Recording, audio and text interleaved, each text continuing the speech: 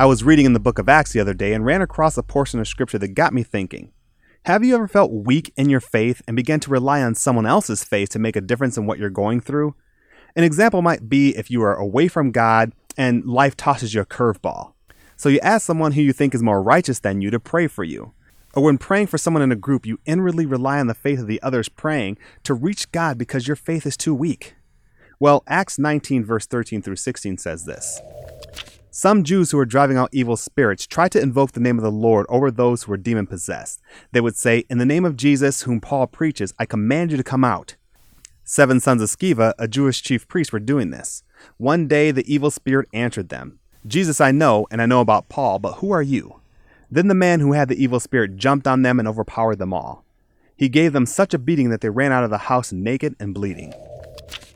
Could it be that these 7 sons of Sceva and the Jewish chief priest didn't feel strong enough in their faith, so they tried to borrow some of Paul's faith by saying, "In the name of Jesus, whom Paul preaches, I command you to come out"? I believe that it is dangerous to rely on someone else's faith in spiritual matters. When Jesus healed, he would often say, "Your faith has made you well." We need to build up our own faith in God. Well, how do we do this, you ask? Well, the Bible tells us that faith comes by hearing, and hearing by the Word of God.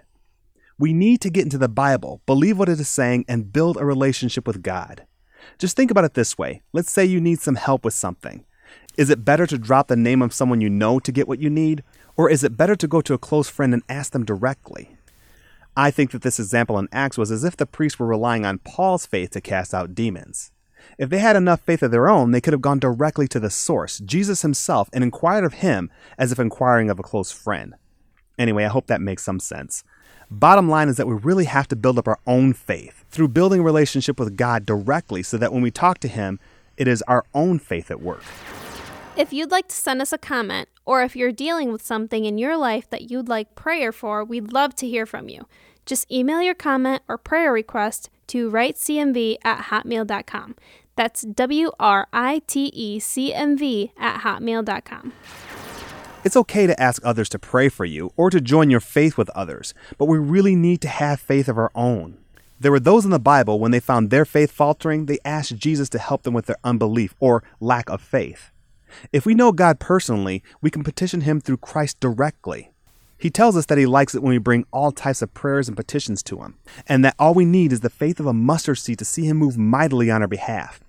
I hope that encourages you to get familiar with the scriptures.